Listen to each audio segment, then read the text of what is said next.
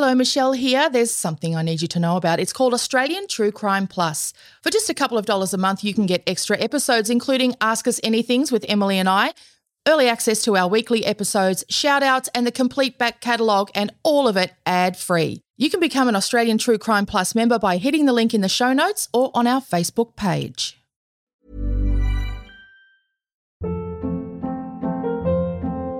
Hold up. What was that? Boring. No flavor. That was as bad as those leftovers you ate all week. Keke Palmer here, and it's time to say hello to something fresh and guilt-free. Hello Fresh. Jazz up dinner with pecan-crusted chicken or garlic butter shrimp scampi. Now that's music to my mouth. Hello Fresh. Let's get this dinner party started. Discover all the delicious possibilities at HelloFresh.com.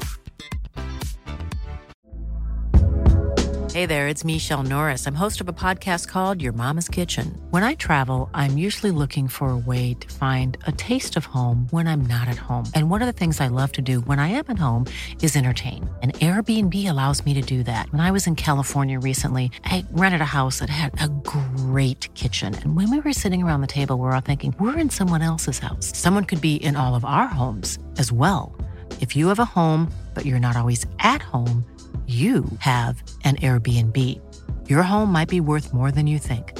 Find out how much at airbnb.com/host. Hiring for your small business? If you're not looking for professionals on LinkedIn, you're looking in the wrong place. That's like looking for your car keys in a fish tank. LinkedIn helps you hire professionals you can't find anywhere else, even those who aren't actively searching for a new job but might be open to the perfect role. In a given month, over 70% of LinkedIn users don't even visit other leading job sites. So start looking in the right place. With LinkedIn, you can hire professionals like a professional. Post your free job on linkedin.com/achieve today. Hey, it's Ryan Reynolds, and I'm here with Keith, co-star of my upcoming film, If, only in theaters May 17th. Do you want to tell people the big news? All right, I'll do it. Sign up now and you'll get unlimited for $15 a month and 6 months of Paramount Plus Essential Plan on us. MintMobile.com/switch. Upfront payment of $45 equivalent to $15 per month. Unlimited over 40 gigabytes per month. Face lower speeds. Videos at 480p. Active Mint customers by 531.24 get 6 months of Paramount Plus Essential Plan. Auto renews after 6 months. Offer ends May 31st, 2024. Separate Paramount Plus registration required. Terms and conditions apply if rated PG.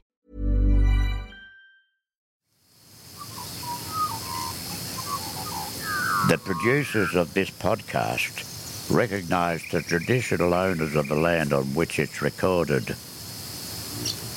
They pay respect to the Aboriginal elders past, present and those emerging. The following podcast contains content of a graphic, violent nature and is not suitable for children. The information we've received is a little sketchy, but this is what we can tell you. That the Customs Department has made the biggest ever haul of hashish in Australian history. Now, we understand that 1.9 tonnes, and that's an awful lot of hash, has been found in a camper van, a Mercedes-Benz camper van, which is at present in the possession of the Customs Department at their Marine Centre in Neutral Bay.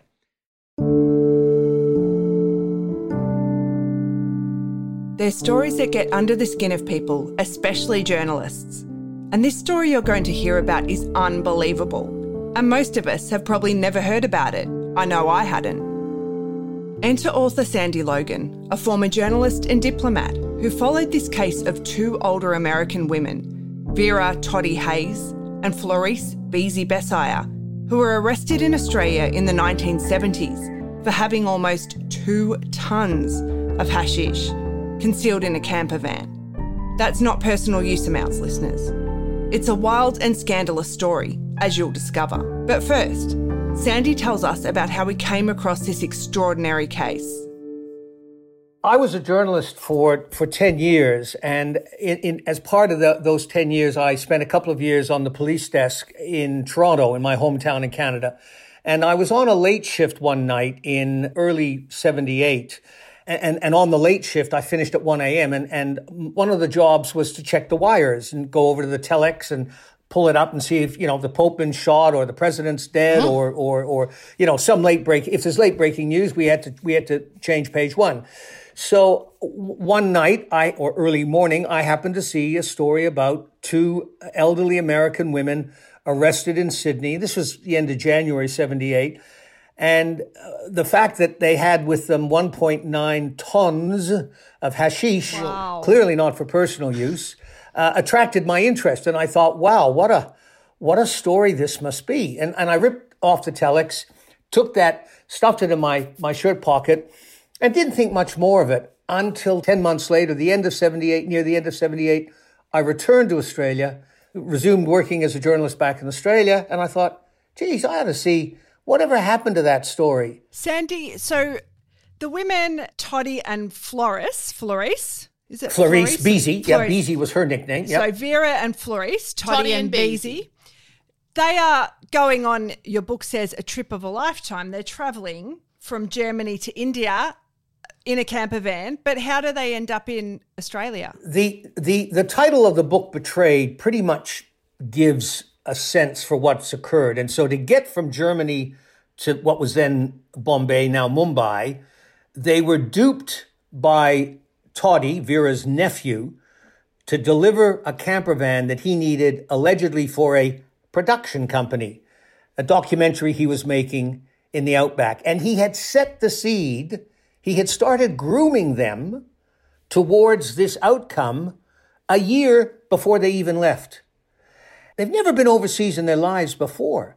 And they get through 9 countries by the time they get to Mumbai, to Bombay. And it's at that point, the arrangement was all expenses paid, trip of a lifetime, overseas holiday like you're never, ever going to imagine. They get to Mumbai and they're done. They're shot. Toddy is physically a wreck. And the nephew, Vern Todd, the nephew gets an associate to essentially put a gun to their head. No. Figuratively. Yeah. Figuratively. But they're threatening by that stage. It's no longer... They're threatening. Oh. They're holding them to account. You will regret this for the rest of your life. You don't know how big this is. Hang on, what's going on? We were just driving a camper van for your documentary. What do you mean? And he says, you need to go to Melbourne because the carnet, which is the customs document that all film companies, people driving cars across borders need to sign, and it's affixed within a passport. But it's a document that essentially says, I have come into this country with this asset. I have not disposed of it. So you have to show you've driven the car into the country and you've driven it out. So the carnet was in Vera's name. The nephew had very craftily set it up at the start of the trip to get her to take the registration in her name, the carnet in her name, the insurance in her name. So anyway, he threatened an associate of the nephew, whom they don't know is in fact a drug kingpin, and says, you've got to go to Australia and take delivery. Once you take delivery of the van, you're done. You can go home. Well, of course, that didn't happen. They fly to Australia. And so the nephew arranges for the shipment of the van while they're flying to Sydney, where ostensibly they're going to take delivery of the vehicle off a ship. He arranges shipment of it from Bombay to Sydney. They remain in situ in Sydney, having a lovely little break, and they think, after all, well, this is not too bad. They tour the city, they go to the tennis.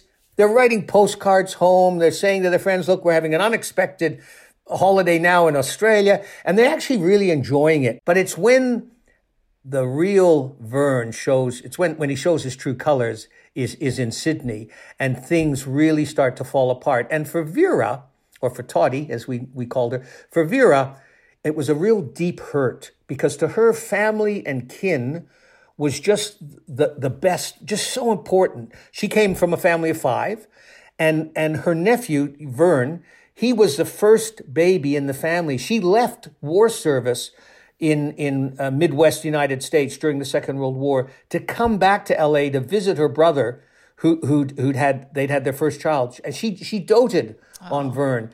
And to have him turn on her, to betray her like this, they have no idea that customs and narcotics intelligence analysts have been monitoring Vern for quite some time, and they are looking for just this sort of vehicle to come into the country.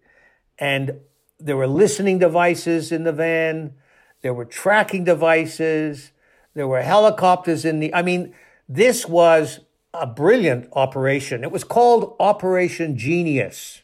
Wow. Because this was going to be, as I suggested earlier, the mother lode if they could get to it, because they were expecting, get this, they were expecting to pull out, because they'd done drill samples under the van on board the ship before it was offloaded.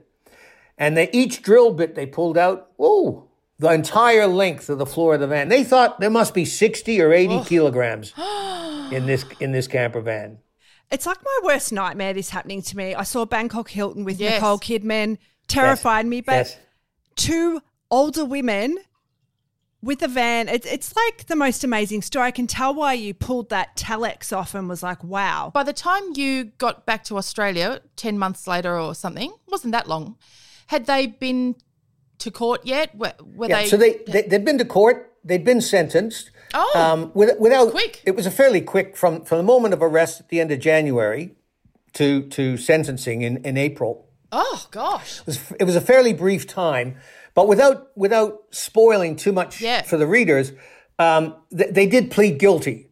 They did plead guilty, and that then leads to the further perception, if not the reality, that they were betrayed. Because most people up on a charge of importing 1.9 tons of hashish would probably try to, explain their position with a not guilty plea, like especially in their case. The advice they got from their public defender, plead guilty. They had a really good relationship with the narcotics agents who busted them. They cooperated, but in the end, they had the book thrown at them. They had an unprecedented sentence of 14 years jail with nothing on the bottom. Oh, no way. Non-parole period. The head sentence was the sentence. And the women, they were lambs to the slaughter. They'd never been, they'd had 6 speeding tickets between them in 60 years. So they had no idea about the system. And so in the end, they had the book thrown at them.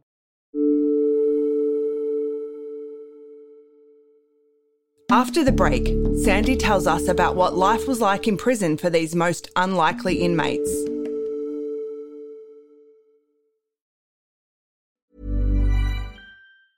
Ever catch yourself eating the same flavorless dinner 3 days in a row? Dreaming of something better? Well, HelloFresh is your guilt-free dream come true, baby. It's me, Keke Palmer. Let's wake up those taste buds with hot, juicy pecan-crusted chicken or garlic butter shrimp scampi. Hello Fresh. Stop dreaming of all the delicious possibilities and dig in at HelloFresh.com. Let's get this dinner party started.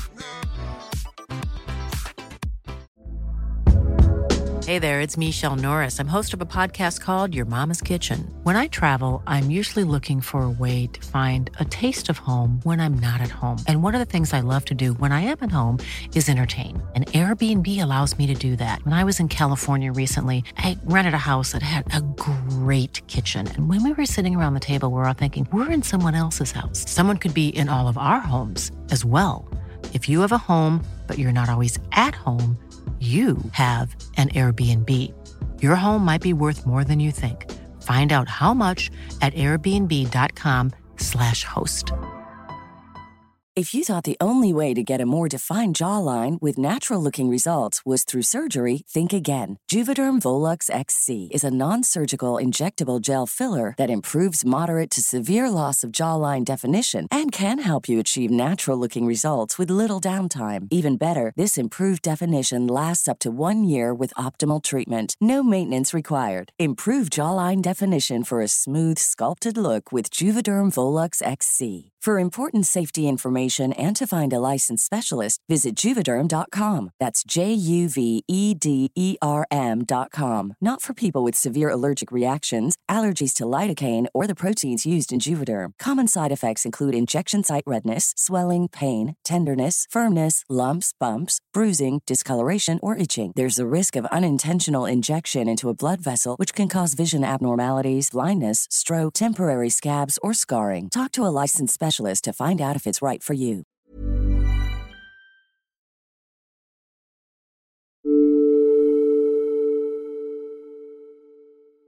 Now here's Sandy to tell us about Toddy and Beezy's life behind bars.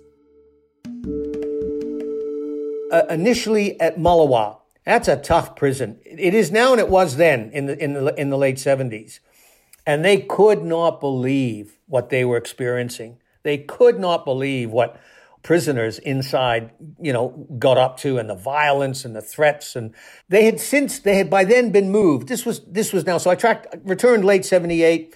By 79, I've tracked them down. I go and visit them, and they're now up at it's almost like a prison farm in a small community called Tomago. And it's a farm out in the middle of nowhere. And it's just beautiful. You don't see any buildings. You see the bush. In fact, they didn't even lock the front gate. It was covered with mesh, not razor wire, nothing like that. These were all trusted prisoners. And they said, it was probably really good for their mental health to be in a prison like that, because it wasn't like being in prison, but it was. And what was the rest of the family doing, by the way? Like, how did everyone else sit? Because that's happened. So her best friend, Beezy, is in this situation because of her nephew and because of her love and trust in her nephew. And, what about his parents? What are they doing and saying about it? This is the second part about how were they going in prison. Yeah. Tottie's two sisters were just wonderful. They regularly wrote. They would try and phone occasionally. They did lots of cassette tape letters in those days. Whereas her two brothers, one of whom was the father of the nephew who betrayed them, they basically had nothing to do with the women. One of them had the gall to say, well, that'll teach you. No. Not in as many words, but that was essentially his attitude. And the brother, who was the father, who was also, the brother was named Vernon, Tottie felt so bad about what her brother's son had done that she couldn't bring herself to confront him in a letter. She wrote to him a couple of times, and he wrote a couple of times. But the pain that it caused her, she didn't want to inflict on others by saying, look at what your son has done to me and to my friend. It tore her apart so much. So they didn't have the family support while they were in jail. So how did they go? They struggled because they didn't have that. But Beezy was the rock that kept Tottie sane, sometimes got her down off the cliff, got her down off the edge, and supported her all the way through. And, for example, the superintendent who was in charge of the final prison, the acting superintendent, still alive today, and I've spoken to her in writing the book. She says, unquestionably, if it were not for Beezy, Tottie would not have lasted her period of incarceration. What can you tell us about that post-prison time in their lives when they, I guess, both went back to the States, and what was waiting for them there? So by the time they did get out of jail, and they didn't do the whole time, but they did significant period of jail time and got back to the United States. Times had changed. Society had moved on. Lapine, the small community from which they came, was no longer a small community. It had doubled, almost tripled in size. And I realized I flew back to join them, to help them resettle, drive a U-Haul van from where their goods were stored, settled them into their home, took them to get, Tottie needed to get her driver's license, that sort of thing. I realized that as much as they valued all that had been done for them, as much as they valued their freedom now, in order for them to move on, we needed to cut the umbilical cord. I reminded them of Australia. I reminded them of their prison time. I reminded them of their struggle. I reminded them of the betrayal that they'd been through on so many levels. They were going to write a book. They were going to tell their story. And they said, no, we just here. And they handed me their diaries. They handed me their audio cassette tapes. They handed me their photos, cards, letters. They said, we don't want to be reminded of this any longer here. So that was one big step for them once they got out of jail. And the other part was that their relationship remained strong, but some of the townsfolk never quite accepted them again. Yeah. Some of the locals weren't quite sure about them, and their relationship and the basis for it then became a bit of tongue-wagging fare in the community. And they didn't stick around Lapine much longer. I hate to ask this question, but when did they pass away, and what were the end of their days like? Well, Toddy only lived a couple of years after freedom. Oh. Okay. And Beezy was by her side. Yeah, of course. Once Toddy had passed, Beezy relocated back up to Washington State on the West Coast, where her sister and brother-in-law lived. And that's where she lived her final days, and she passed in the mid-90s. So she at least did have some years of good health. And I in fact saw her. Well, the whole family did. The kids met her, and they now, all these years later, saying, "Oh, that's who that was." Look, even though I said that one of the things that they needed was to cut the umbilical cord, the figurative umbilical cord with me once they got their freedom, we still kept in touch. We still wrote. We did Christmas cards. We'd occasionally be in touch. And to this day, I'm still in touch with many members of Beezy's offspring, like her sisters and brothers' offspring, and Toddy's. Less so with Toddy's, because the one mystery out of the book that your listeners will ponder over is Vern Todd, the nephew, was married in Australia and had 2 sons. He fled Australia and abandoned them. Whatever happened to them? How old would they be? Kids are in their 40s, maybe even 50s now, early 50s. And the wife, whom he, I think, eventually divorced, none of them will speak to me. They're all still alive. They're all, I think, aware that the book is coming out, because I approached Vern's ex-wife back in the 80s, in 83, 84, when I first had a crack at this manuscript. And then I approached her again when I had another crack at it. She didn't want to talk. She didn't want to talk at all. So I respect that, and I understand why. But that's a bit of a mystery. You include some interesting little tidbits about Vern, and it's there's lots of great reasons for you to read this book, because we have not scratched the surface. So thank you so much, Sandy. Thank you, Sandy. It's really a powerhouse, this book of research and perseverance. It's like the story of a lifetime. This is what every journalist dreams of. And dedication to these 2 beautiful ladies. Wonderful. Yeah. Look, we learned something. We learned about other people. There's beautiful people in prison, and I don't care what anybody says. I've seen beautiful people in prison. Some of them I prefer to a lot of people on the outside that think they're just so sanctimonious. We've seen beautiful women. No way am I... I'm not sorry. I learned something. Thanks to our guest Sandy Logan. His book Betrayed is published by Hachette. Grab a copy. It's an extraordinary read.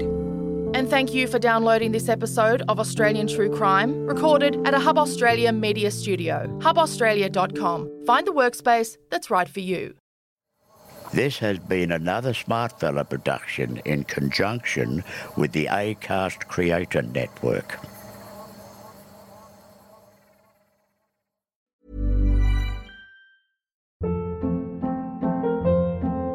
Hold up. What was that? Boring. No flavor. That was as bad as those leftovers you ate all week. Keke Palmer here, and it's time to say hello to something fresh and guilt-free. HelloFresh. Jazz up dinner with pecan-crusted chicken or garlic butter shrimp scampi. Now that's music to my mouth. HelloFresh. Let's get this dinner party started. Discover all the delicious possibilities at HelloFresh.com. As promised, I am thrilled to announce that our tickets for Australian True Crime Live are now available. Join me in Sydney, Brisbane and or Melbourne this July. You can come to all 3 if you want. These tickets are expected to go very quickly, so be sure to secure yours by visiting the link in our podcast bio, or you can head over to the Australian True Crime Facebook page. There'll be a nice link there for you. Update for Brisbane Australian True Crime fans. Brisbane is almost fully sold out for our live show. If you've been a listener for any length of time, you'll know how passionate I am about true crime stories from Australia. I'm looking very forward to an incredible evening together with you, sharing these captivating tales. We will have great guests as well, so you know we love a Q&A. If you've ever come along to an Australian True Crime Live gig, you'll know we love a Q&A with our guests. Don't miss out. Book your tickets today, and I'll see you in July for a memorable night out.